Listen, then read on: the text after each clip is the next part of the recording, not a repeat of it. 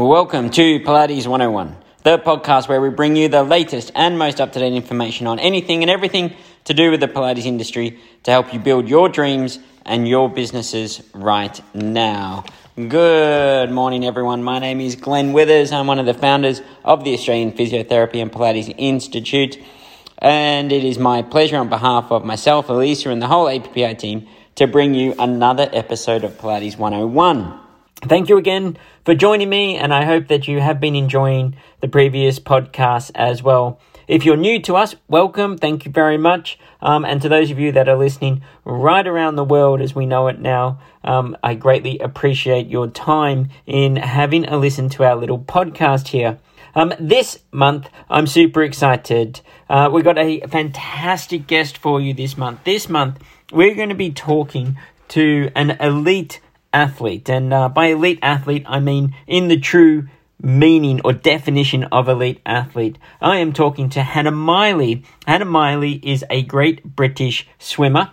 She is an Olympian, a European medalist, a Commonwealth Games champion. She specialises in the individual medley and having represented Team GB at no less than 3 Olympic Games in Beijing in 2008, London 2012, and her last games in Rio in 2016. Now, as Hannah will talk to you as we go through the interview here, the reason that we wanted to get Hannah on the podcast here is that Hannah is also now a fully qualified Pilates teacher and is going through the process, if you like, of setting up the next phase of her career, having now transitioned from swimming. And it's interesting for me to talk to somebody that functions at such a high level for such a long time about how restructuring her thought processes and her expectations, now working with a different population that maybe don't have that same individual focus that you need in order to get to such a high level within your sport. I go back and get Hannah to talk through her career. We touch on her experiences of Pilates throughout her career, what it was like as a 14-year-old first getting introduced to Pilates, and then how it helped her career and the longevity in her career as well.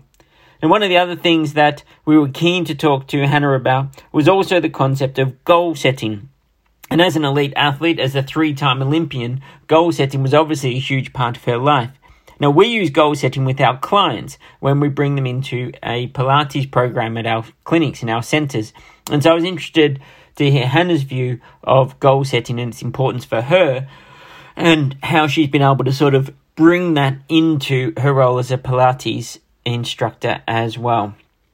So it's all about Hannah, it's all about her story, and it's all about how Pilates links with elite athletic performance. I'll hand you over now to the interview that I've done with Hannah Miley. I'll see you afterwards. Okay, everyone. Well, as promised, we have a very special treat on Pilates 101 this month. I am delighted to be joined by Hannah Miley, who's probably the most esteemed guest that we've actually had on the podcast so far. I'll probably embarrass Hannah by doing the whole, you're amazing before we've even had a chance to speak. But for those of you that are not familiar with Hannah. You're not obviously swimmers, by the way, if that's the case, because if you are, you should be. Hannah Miley is an Olympian, a European medalist, Commonwealth champion as well. She's been to 3 Olympic Games representing GB in the individual medley at the 2008, 2012 and 2016 medals. She also co-hosts her own podcast, Honest Athletes Podcast, which sounds very cool. So we can hear a bit more about that as well. And more recently, Hannah has trained as a Pilates teacher. So we thought it'd be cool to chat to Hannah about her journey, how Pilates has impacted both as an athlete and now as a Pilates teacher. So Hannah, a very big welcome to us here at Pilates 101. Thank you for being here. Awesome. Thank you very much for having me. That's our pleasure. Well, look, Hannah, I've given you a sort of a brief CV there, but as I mentioned to you before we started recording, I pulled up your Wikipedia page and it went for about 2 screens of all the medals and everything you've won. So why don't you give us that sort of elevator bio brief of sort of who you are, what you've been doing and where we are right now? So I'm very pleased that you actually got the right Wikipedia page. The amount of people that end up with Hannah Montana Miley Cyrus is it's it did say that. It said, when I looked at it at the top in small writing, it said not to be confused with. I know, it's crazy that. I had the name first as well. So yeah, I am a swimmer splashed around for a living. I actually recently retired from competitive swimming, so I'm classing myself as a swimmer. And yeah, my career is just, gone on from, learning to swim as a young 3 year old right up until the age of 31 when I retired. So it spanned over 17 years of international competitive swimming, and anything and everything you can think of has happened to me in my sport. I've been very lucky and privileged to have represented GB at 3 Olympics, Team Scotland for 4 Commonwealth Games. And yeah, it's allowed me to travel the world, meet some incredible people. And since retiring, I still have a passion for sport, but I love body movement. For me, I kind of, if I was to give myself like a little quote to describe the type of person that I am, I say I'm a part-time puppy trainer, full-time body movement enthusiast. And as you probably heard there in the intro, my 2 dogs, apologies, got very excited and also wanted to join in with a little bark. But I use my dogs as well as a little bit of therapy and self-reflective practice as well, teaching them different tricks, but also how I apply my training with them, actually looking back to how I could best apply training for myself. So yeah, so I'm really kind of open-minded and just learning as I go, growing and developing into this new chapter that I'm in.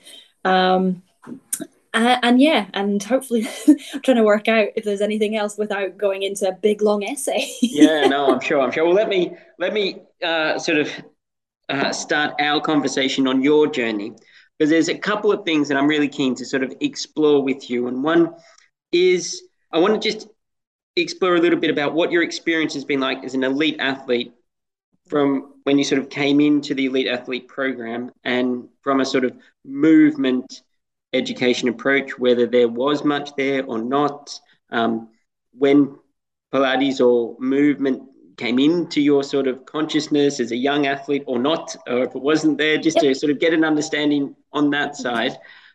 So Yeah. when you look back at sort of the early part of your career, so we're sort of talking not 2012, but everything that sort of led up to you being at the Mhm. Olympics in 2012.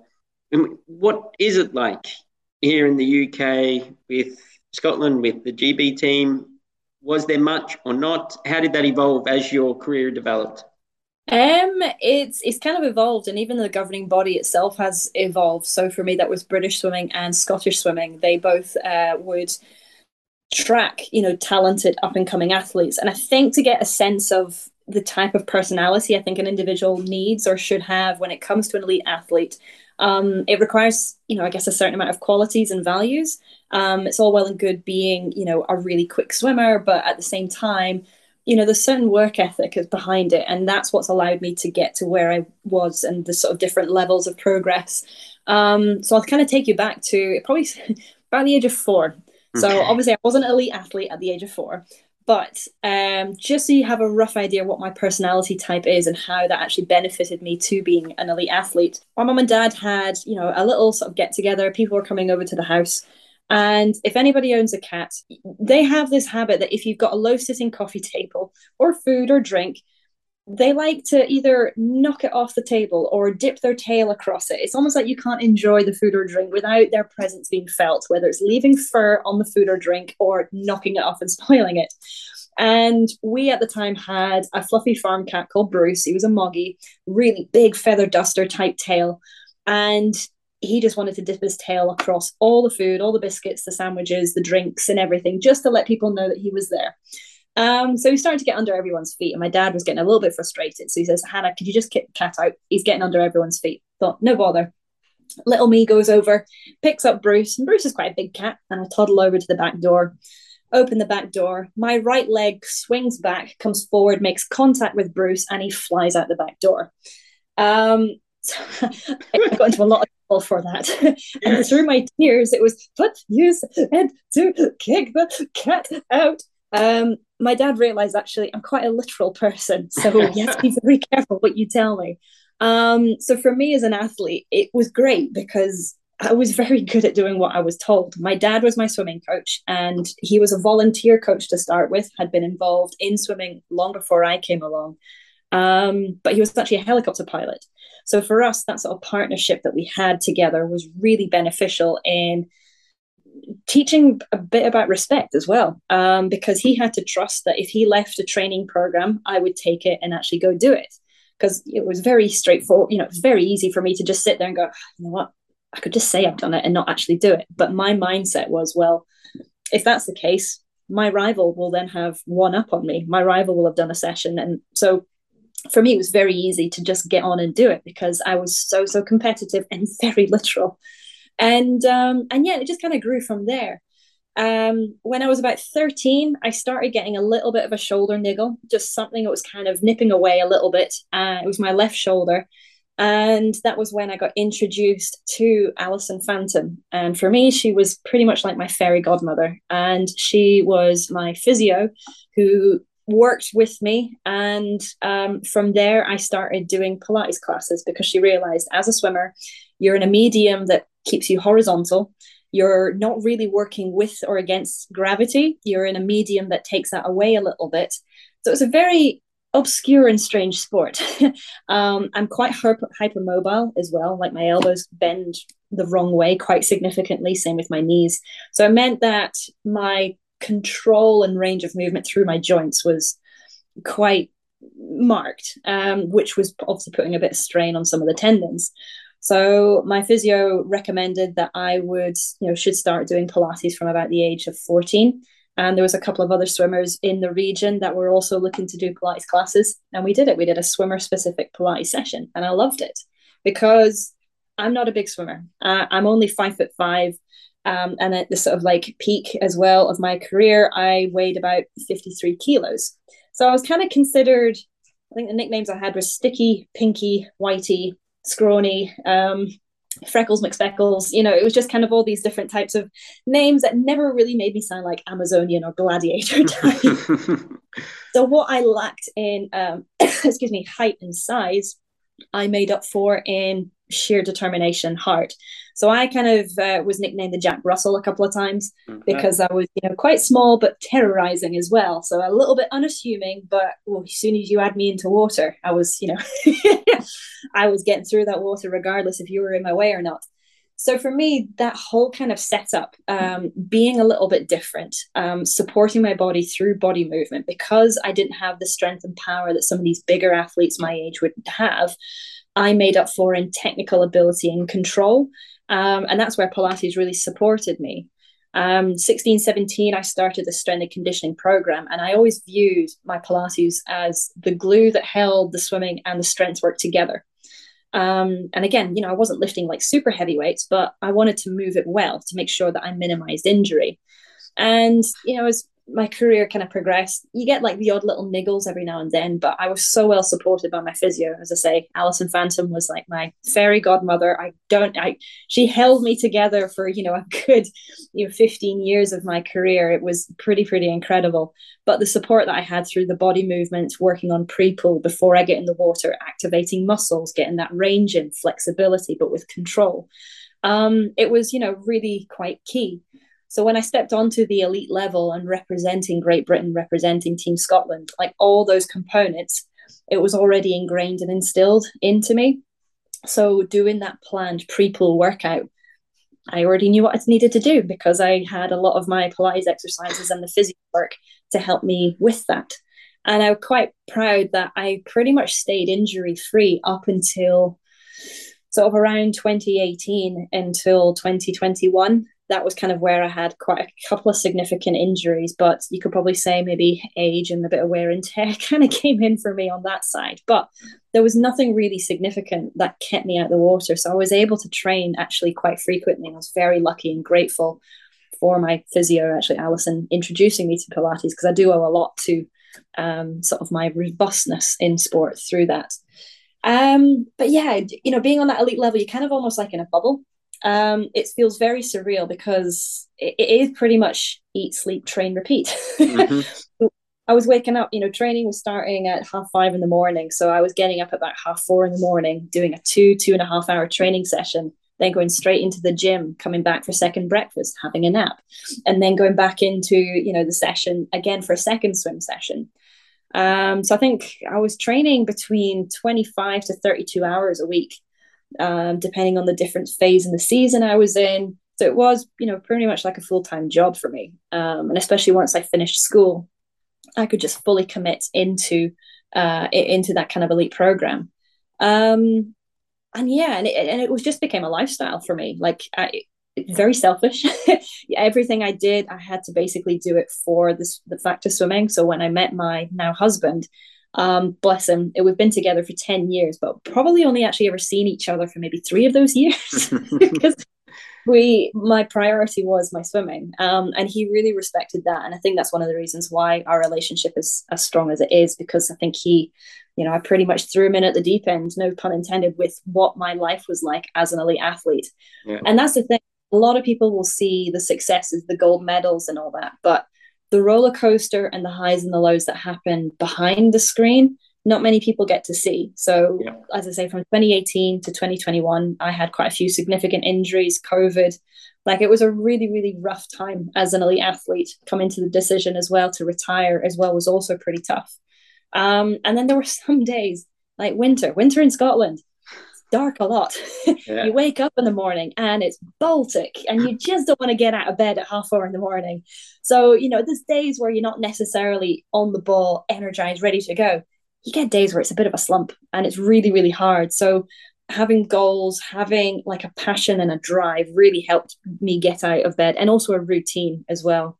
And since actually retiring, I need to stop saying the word retire, transitioned away from competitive swimming. It's actually the routine side that I've missed. So having to add in and create a routine for myself actually allows me to be a bit more effective and motivated to do things. But I loved swimming, and I still do, feel very, very passionate about it. And the elite side was, everything was down to the minute detail, your nutrition, how much sleep you needed, the extra naps, which was amazing that you could get during the day, all because you had to get the quality out of your training. And it was that range of getting the quality over quantity. Yes, you had to train quite frequently, but it had to be with a purpose. There's a phrase called garbage yardage. I would swim sometimes up to 70 kilometers a week, which is a lot of tumble turns. And, it had to be specific. I wasn't just swimming for the sake of just getting the miles in. It was, art was pretty particular in trying to, get those little marginal gains. As a junior swimmer, you can actually improve your time quite significantly. I remember swimming a race and you look at the scoreboard and all of a sudden it's like, oh, it's 10 seconds faster than what I'd done before. Like, the time drops were huge. Mm-hmm. And then you get to a stage where you're like, oh, I'm within 10 seconds of my time. That's great. Yeah. Trying to improve your time becomes so marginal. And it's, as I say, my event is only 4.5 minutes long, but, it takes 25 to 32 hours a week to train for those 4.5 minutes. Yeah. So it's brutal sport, but one that I'm very proud of and very lucky to have been part of for so long as well. Yeah, and have done amazingly well. Look, there's a number of things that you've just touched on. I'm going to bring us back to a couple of interesting things that I want to talk about in a moment. Talking about, for example, somebody that has a level of expectation and striving for that perfection, and how you transition that to actually teaching Pilates, which can also ask for a lot of perfection and precision in its movement, but often non-elite athletes are not able to achieve that. So I in a moment, I'm going to draw us back to how somebody that operates at such a high level can sort of teach to others that maybe don't achieve that same high level, and what sort of a challenge that might be. But before we get there, I want to just strip back to, and this might be hard for you to recall, but as a 14-year-old, being consumed by swimming and having high aspirations for where you want to go, and taking that into this thing called Pilates, and doing a Pilates class at that age. I've been into a number of Premier League football clubs and had to try and put programs into their academies, and you've got these 13, 14, 15-year-old boys, and it can be somewhat challenging to get any sort of focus or any sort of commitment to this.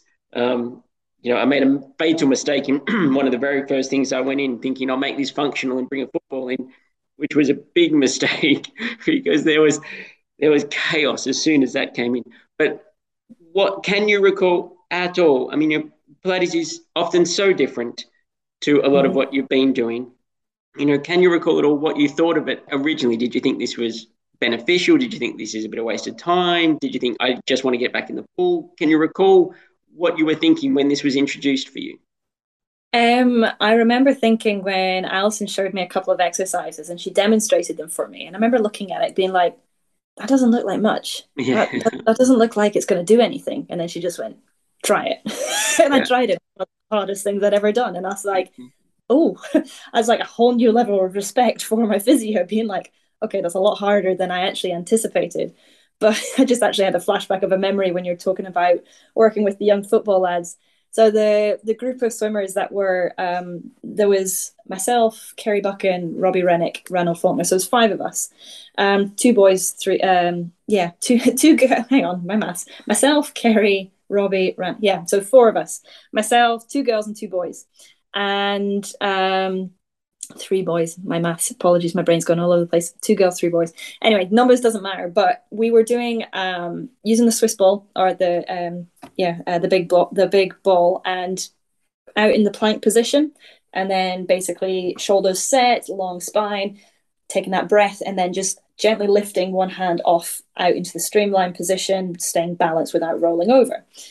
And we were all on a line doing this, and we had one swimmer, I won't name which one it is, who he kind of, he got bored a little bit quickly, and he was always a little bit of, just trying to be a little bit of a joker. Alison went over to the corner of the room to try and, put some music on to try and get, a little bit of background noise so that it wasn't just the silence of the room.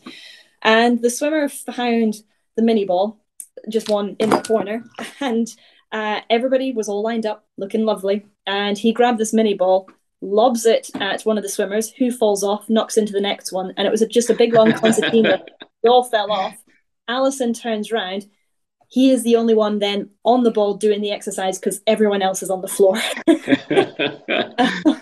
So, that for me always stands out as a really fun memory. But I think it was just the way that Alison was as a person. I think the way that she captured us, there was no messing with Alison, but she explained it really well that, this is going to help you move in this way. It's going to help you prevent an injury. So the explanation as to why we were doing the exercises actually helped.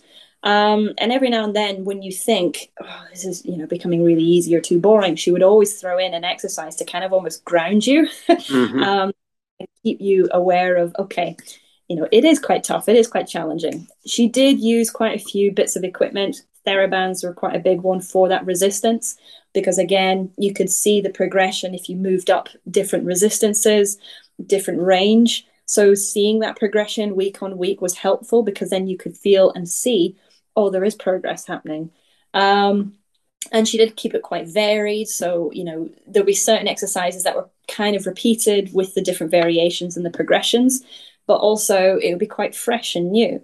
And she had a great visualization sort of bank. So some of the bits that she would explain, you could really tap into just visualizing it, which would help your posture, help your just that internal sort of eye that you've got when you're doing that visualization, and then trying to apply it to your body was so helpful. So for me, I guess because I was quite literal, I was good at doing what I was told, but I just loved how it connected me and actually made a lot of sense for swimming. So working with other sports, and even I've found working with maybe some of the younger athletes, I have noted trying to do some of the exercises and they're just like, this is easy. What was the point? It's boring. And I always remind, the likes of David Beckham, he's able to do it. So, someone at that level as well can, get benefit and enjoy Pilates, then surely, it's not just something for women, it can be for boys and for men. So it did help actually. And especially having both the sort of three lads in that group when I was younger, I think, was good. And we were all really competitive too. That was the only downside with it. And Alison was great at reining us in, because some were more capable of doing a move, and then it's like, oh, well, if they're doing it, I've got to do it. And screw the quality of the movement. I want to do it that level, regardless of whether you're working through your lower back, or you're rounding your shoulders a lot more, because that tends to be a swimmer thing and not connecting with your center. So Alison was great at being able to get that balance in, and I definitely think it was a combination of things. I'm pretty sure if I was to watch a video back, there might be a couple of bits that I I'd pick up now because I'm aware of it, but maybe at the time I didn't. Yeah. It is a little bit hard to try and think back to when I was 14, but No, I can hopefully appreciate that. Yeah, that's hopefully that's interesting. Yeah, interesting. There's a couple of things that, again, you've touched on there that maybe now as a Pilates teacher, you can sort of look back and realize. And I found it really interesting because in our teacher training, we talk about getting people to understand why they're doing the exercise is just as crucial as how you're teaching the exercise. And you touched on that there, that Alison was very good at giving you the why and how this exercise links to your performance. And I think from a Pilates teaching point of view, you know, whether that's you as an elite swimmer or somebody learning to walk again after a stroke or somebody just trying to rehab themselves after a back injury or just, you know, learn to move a little bit more, taking that little bit of time in our teaching to get somebody to understand why this exercise will make a difference for them, you know, can be really vital. And to hear that from somebody that is operating at such a level from you, I find quite fascinating. Do you take some of that into your teaching now? Do you incorporate that into that concept of teaching others? Yeah, I do, because I know the value for it and how it helped benefit me. And I do think it helps explain a lot of the reasoning behind the exercises rather than, oh, it's just a string of exercises because it flowed really well. It's like, well, no, actually, there's purpose behind it. So each session, I want them to go away feeling like they've worked the areas, knowing, right, okay, the next time I'm going to, you know, move a bit better. It's because that exercise has helped, or, you know, I'm going to pick up, you know, my grandchild, or I'm going to pick up my child, and I can do that in a more effective and safe way. And then hopefully they might see that feels a lot easier, or I can, you know, not have to think about, oh, my back's going, or, you know, it definitely does make a big difference. And I have noted a lot of, and it helps me connect better, I think, with the participant. That connection as well is really good because it just all adds into that flow, the participation of it, because if they feel like they're involved in that sort of little community in the room, you know, it's that safe space. They can then really relax into it. They can then really allow that flow to happen. And the one thing as well that I do have to keep reminding myself is the word patience, because everybody, I do find we're in a world where we are pretty impatient. And absolutely. And as an elite athlete as well, I am really impatient too. And it's more with yourself because you think, especially transitioning, I used to be able to do X, Y, and Z movement wise. And now, because I've not been doing it regularly, I'm not at that same level. And I think, oh, I can just jump straight back up. It's like, no, I've got to build myself back up. And I'm like, oh, it's going to take ages. I just want to get back up there. And sometimes you see that with people in there. They're like, oh, but I can see them doing that. I just want to jump in. So it's always trying to remind them that patience as well within it. And that connection, I think, that you have with your participants helps them understand that patience, and it makes it feel a bit easier to be patient as well, because then they feel they're actually getting something out of the session rather than just, oh, well, I'm not the best at it, you know? And having, you know, I'm sure you probably agree that having had injuries and having gone through the process of Pilates helping you in terms of your performance and how that impacted on your life, having had that experience of what it can do can help so much when trying to help others to understand the process as well, right?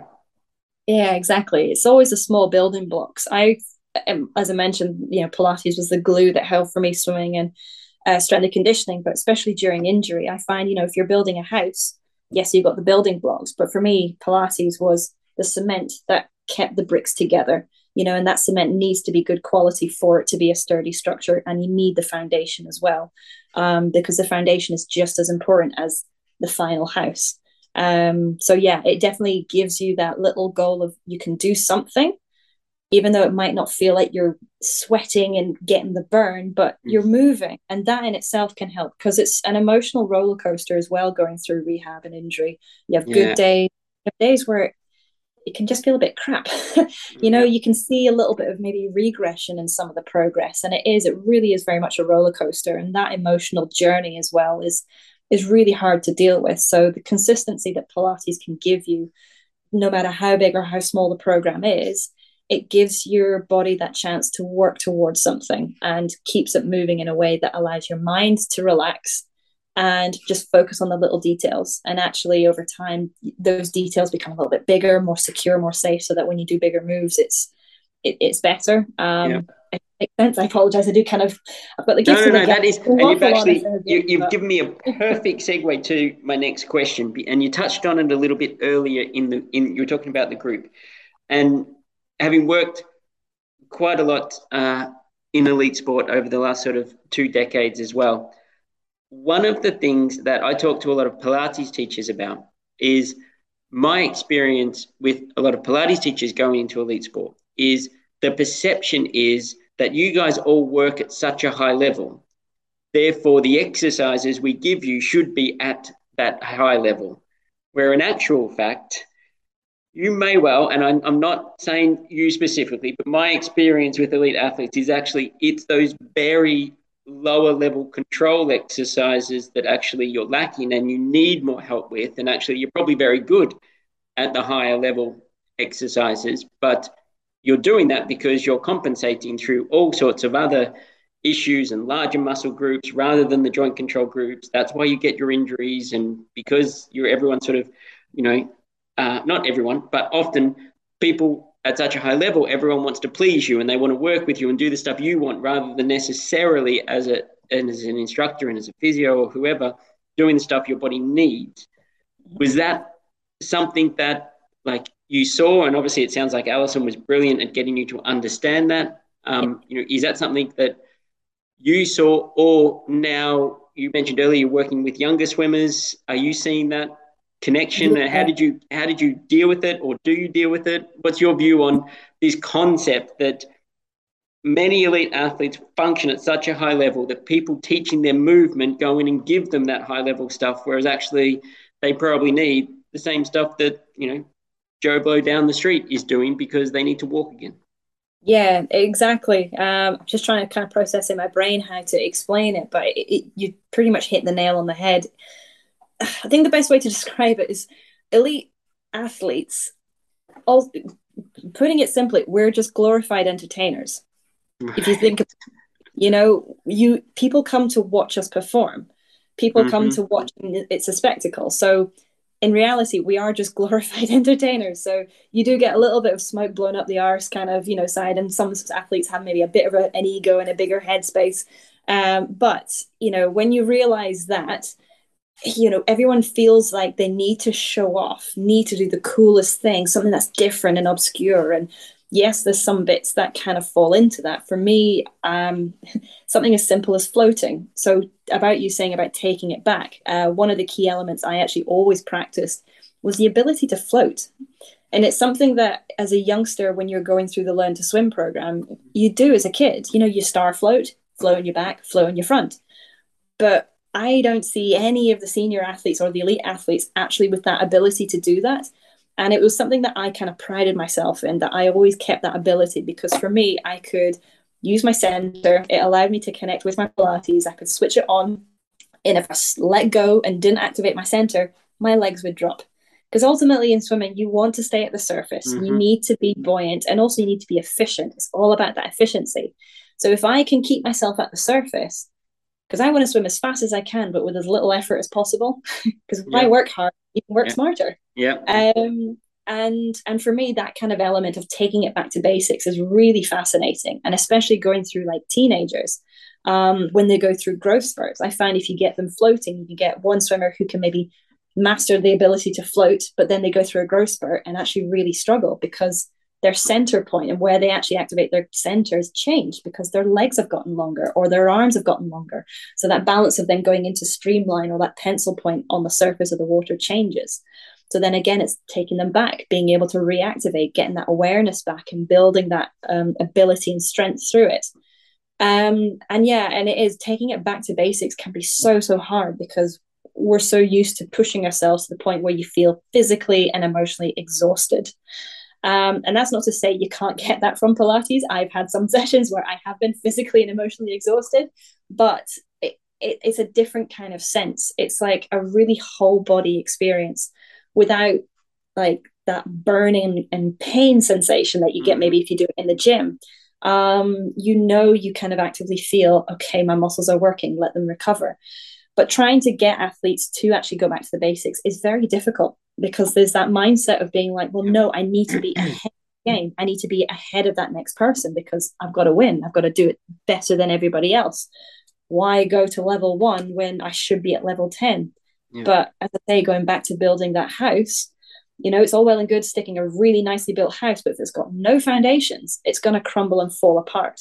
So it's all about injury prevention. So whenever I teach or work with young athletes, I always specify that Pilates is about preventing injuries so that you can get longevity out of your sport. I was able to compete for 17 plus years in my sport at a really high level. All bar the maybe last 3 years of my career were hampered with injury, but the majority of it, I was, you know, relatively injury free. And I do owe a lot of that to Pilates. So I always try and get that message out there, but it is the mindset of an athlete can be very stubborn. Yes. Well, tell me one of the other things, and I guess it touches on the longevity of your career as well. And you mentioned the hypermobility that you have, and you know, hypermobility is in a very good way becoming more understood in the wider community, and Pilates has an important role to play in managing hypermobility. Do you have a connection in relation to seeing the link between Pilates and your hypermobility and being longevity of your sport? And are you able to sort of reorganize that in a way to do any teaching from a hypermobility point of view with the swimmers, or is that something that is picked up and then they're sent to you for Pilates? Is there any connection that's been made on that side? Little bits, but not as much. It's quite a strange one in swimming because if anything, swimmers are really tight. Right. Like we are very stuck upper body wise. So for me, my upper back and my upper back mobility is something that I'm still working on to this day. Because if you're swimming on your front, you're thinking of the muscle groups that propel you forwards, creates that roundness because, you know, all about that rotation and everything's very rounded. So it's very rare that you kind of get that open out and keeping it in that open position, because hydrodynamics, being flat and open is not as hydrodynamic as, say, being slightly rounded, because it creates an easier structure to go through the water efficiently. But the downside to that is that roundedness creates pinching points at the front of the shoulder. If you think about, you know, I take about something like 42 strokes for one length. And in a swim session, I could do up to 280 lengths. And if you do the math, that's a lot of rotations that you're doing around your shoulders and your joints. So that sort of wear and tear can happen quite frequently.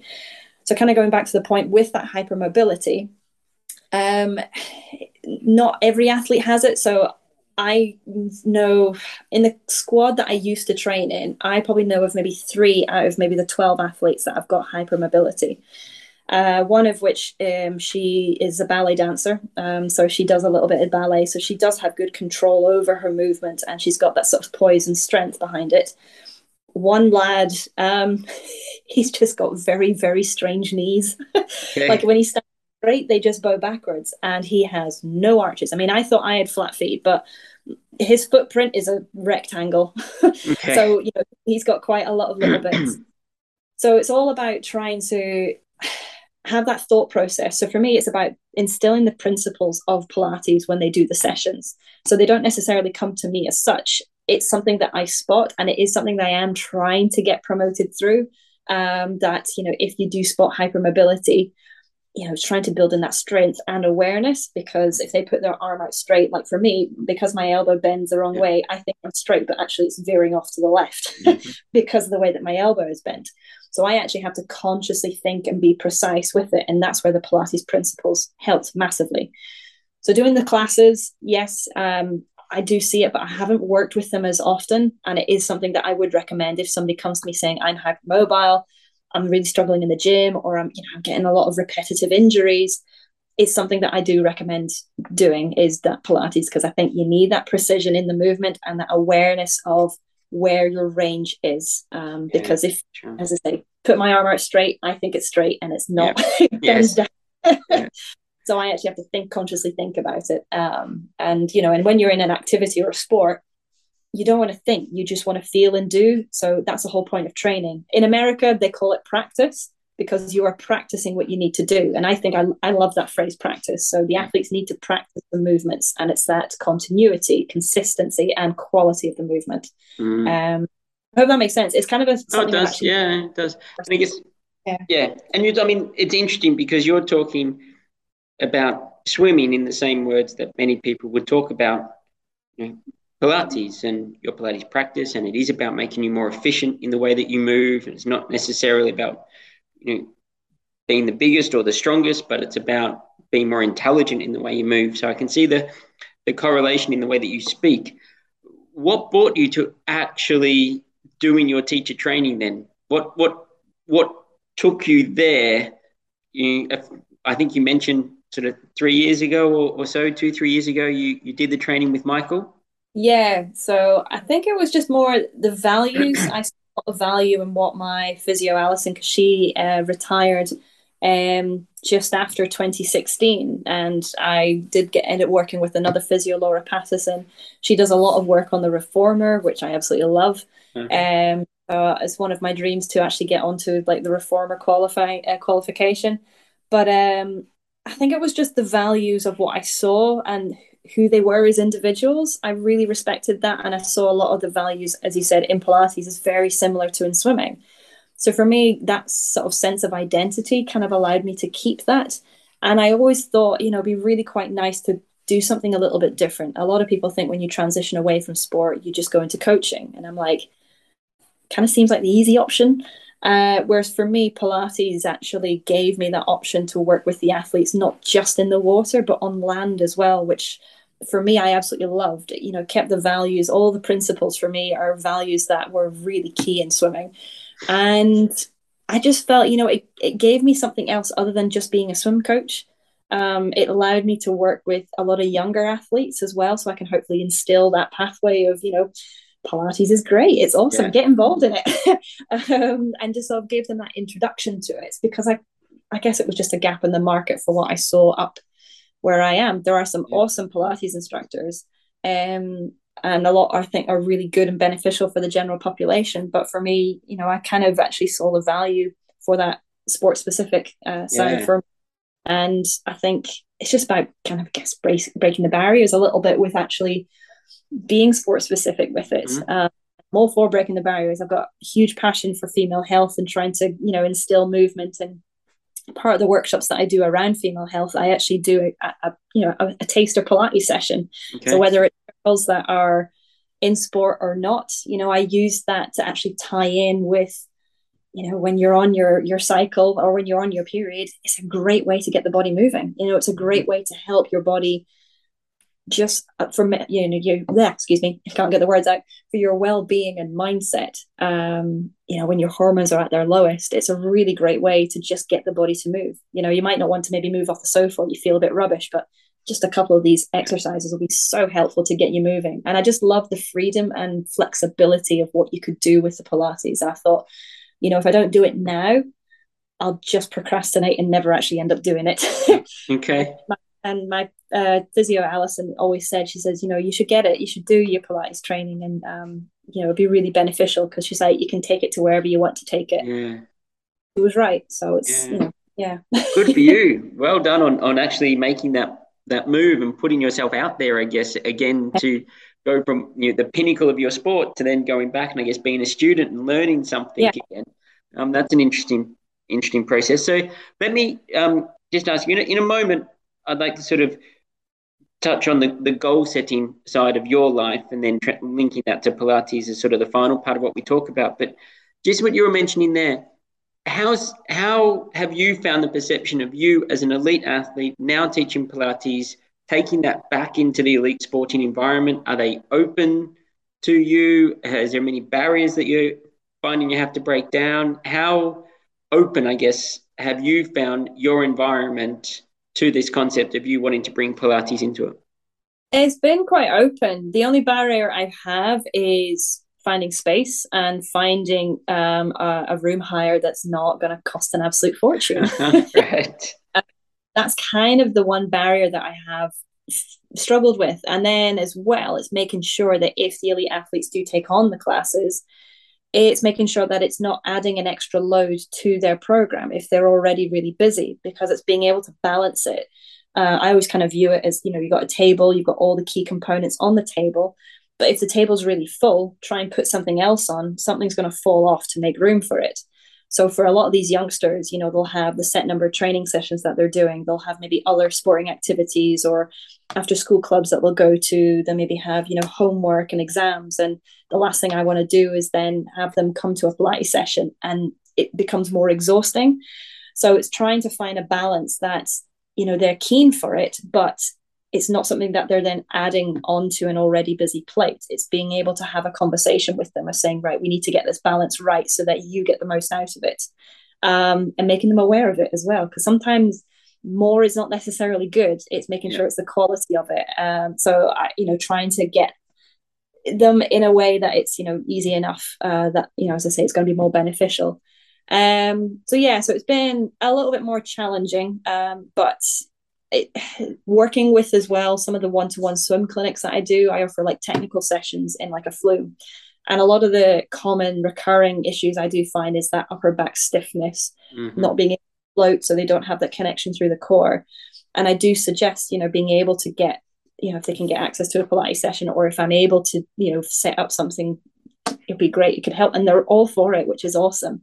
So for me, it's just time and availability, because there's other stuff happening within my life and I'd love to be able to spend a bit more time with it, but I'm here, there and everywhere, and I'd rather do it in person. Online is great and helpful, but for a lot of these youngsters, I need to be there to make sure they're getting the understanding. I wouldn't do it online unless it was somebody who was competent in their moves and older, I think, because I think they would have a understanding with it. I think the age is a key part of that as well. I've got to agree completely with you there. Online has a place, but it's certainly not what Pilates was intended. Yes, exactly. Let's, and I won't take too much of your time because you've been very generous with us, so thank you. But one of the things we wanted to touch on here was this concept around goal setting, and obviously for you to achieve what you've achieved in life, setting goals must have been a fundamental principle within that. Yeah.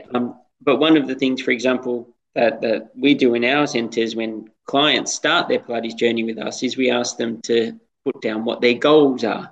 And it's quite interesting to look at what people put down as what their goals are versus what Pilates can actually achieve at times.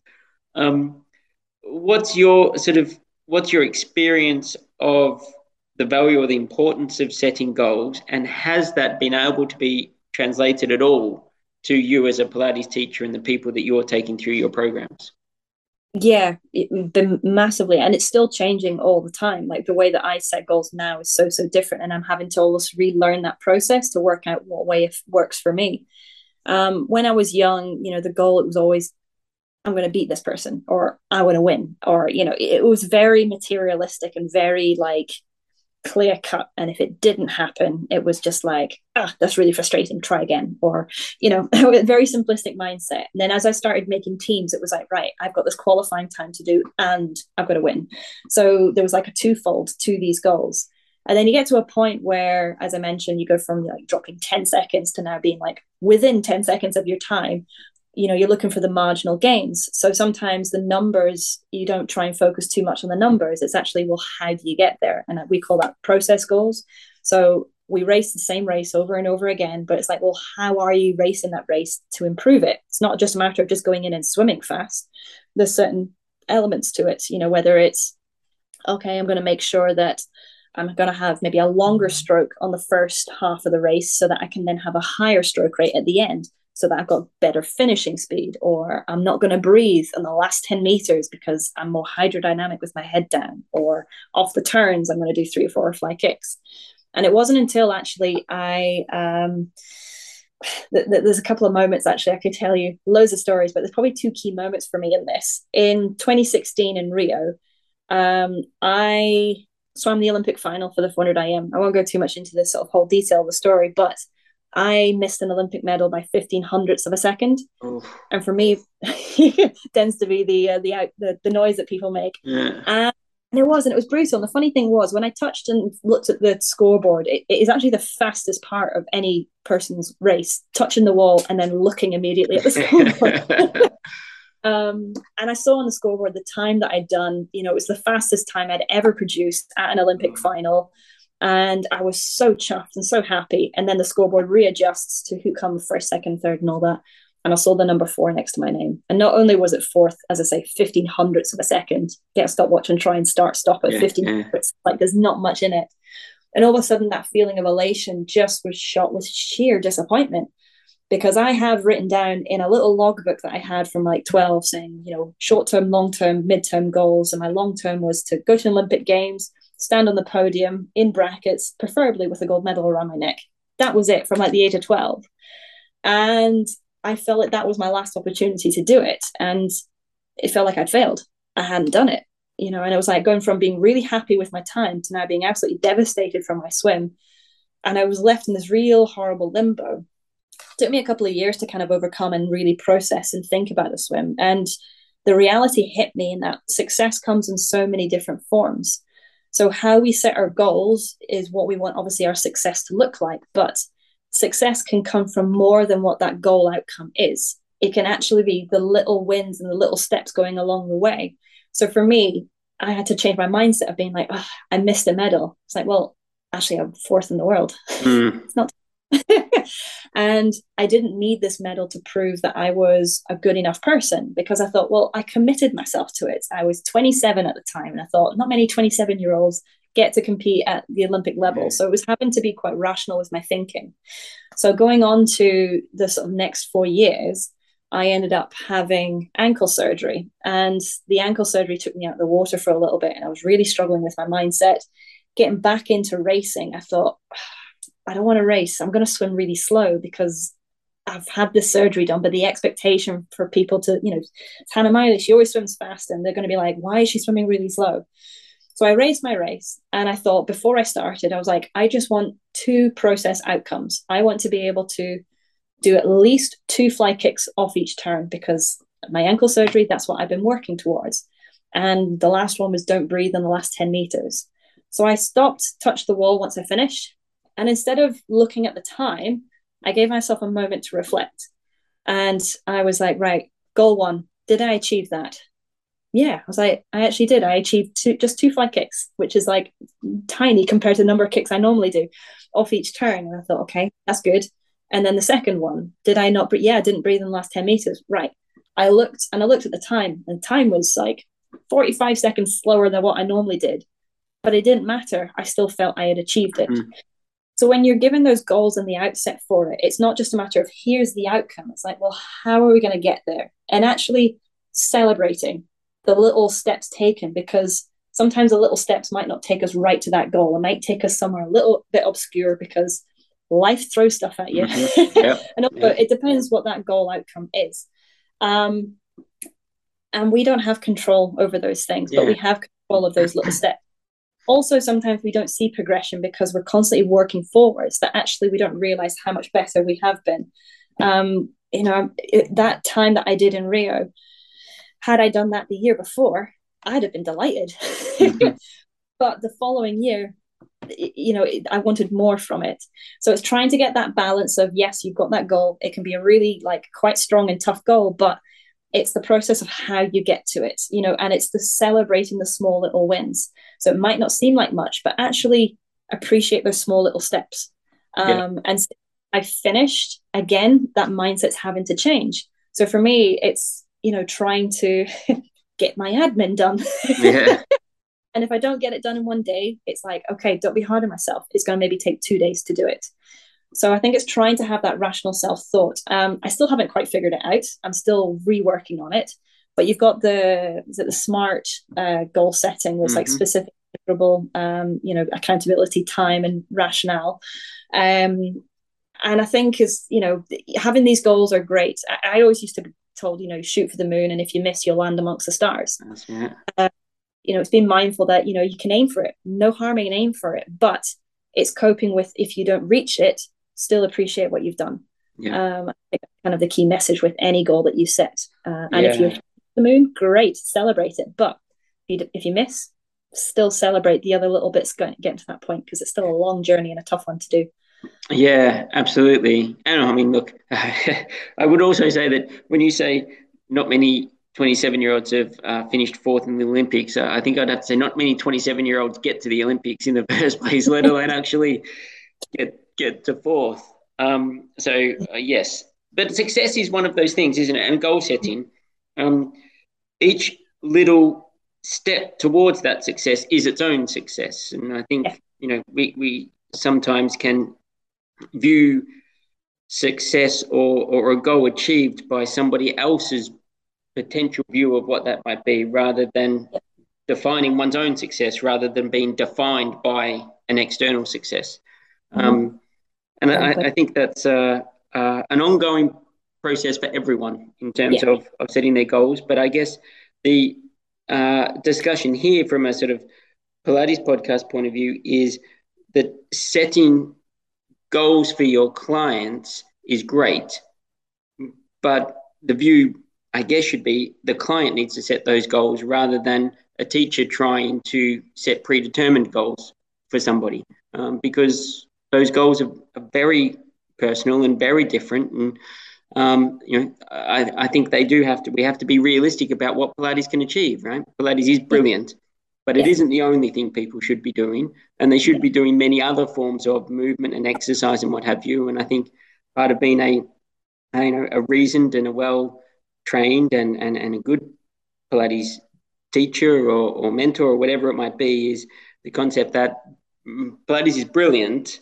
but Pilates should be part of an overall package of somebody's life and lifestyle, and not overstating on the goals what Pilates can achieve, because it is brilliant and it is, been my life now, and we are where we are today largely due to Pilates coming into my life. But everyone should be looking at it from it's part of what a healthy lifestyle is, and all of that leads to that end goal success. It's not solely down to one thing.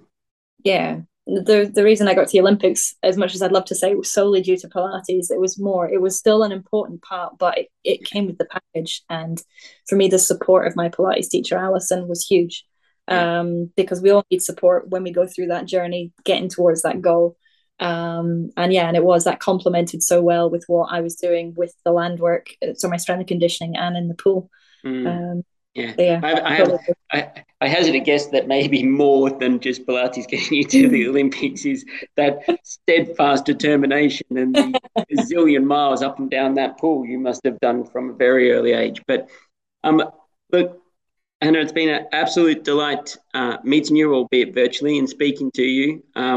As somebody of your young years, and I can say that from where I am, you certainly come across as an extremely learned person in how people can try to achieve whatever they want to achieve, whatever level that might be. But certainly taking your experience of where you've been at that highest of levels and imparting that knowledge to everyone is a real credit to you. So we wish you all the all the success that I'm sure is coming your way, both from a professional level. I'd be absolutely delighted to see what you can actually do in terms of bringing Pilates into that elite sporting level. I've been into the EIS myself and put some programs in place, but actually having somebody from inside advocating this might be pretty amazing. But look, before we go, one thing I would like to just say is, how can people connect with you, follow you, learn more about what you're doing, wherever you give us your location? People can reach out, support you, join your classes. How do they learn more about you and what you're doing now? So I hail from the northeast of Scotland, a little town called Blackburn, just up from Aberdeen. So it's probably quite far away from maybe the majority of people who listen, but I am quite active on my Instagram page. I do try and post pictures and videos, little bits that are quite personal to me. You can watch some of my floating videos on there as well. And I do try and put up little bits as well with my dogs, again, because goal setting and learning actually how to do trick training with my dogs has taught me an awful lot. And I think my handle on that is at Smiley8889, because Hannah Miley was already taken by a Hannah Montana Miley Cyrus fan. I'm also on Twitter. I'm a little bit quieter on Twitter. I do find it, for me, I'm more of a visual person. Grammar and English for me, I've always struggled with, but I do try and put little points of view across. But I also, I am on it. So if anybody prefers Twitter and wants to reach out to me on that, feel free. And that is at Hannah Miley 89. I think the majority of my followers on there are Hannah Montana Miley Cyrus fans. So it'd be nice to have followers that are sport related. So this is the two platforms that I mainly go off. I am trying to get a website set up that covers some of the mentoring programs, the female health workshops, and some of the Pilates stuff that I'm doing. Not got quite that up and running, but hopefully Instagram and Twitter, I will put the website up on there when it's ready. Excellent. Well, thank you again. Wishing you all the very best, and thank you for giving us your insight here on Pilates 101. Thank you so much for having me. Well, welcome back. I hope you enjoyed our little chat there with Hannah. I certainly did. It was an absolute pleasure to speak to a GB Olympian and somebody that has performed at the top of her game for so long. It's great to have her in the Pilates community now, and I'm excited to see what she can achieve in terms of hopefully bringing Pilates even more to the forefront within her sport of swimming, or maybe beyond it. Who knows? I get the feeling that Hannah is one of those people that will achieve amazing things no matter what phase of her career she's in. Well, that's it, guys. That was our feature focus for this month. I hope you enjoyed that. My name's Glenn Withers. This is Pilates 101, and I hope you'll join us next time. Bye for now.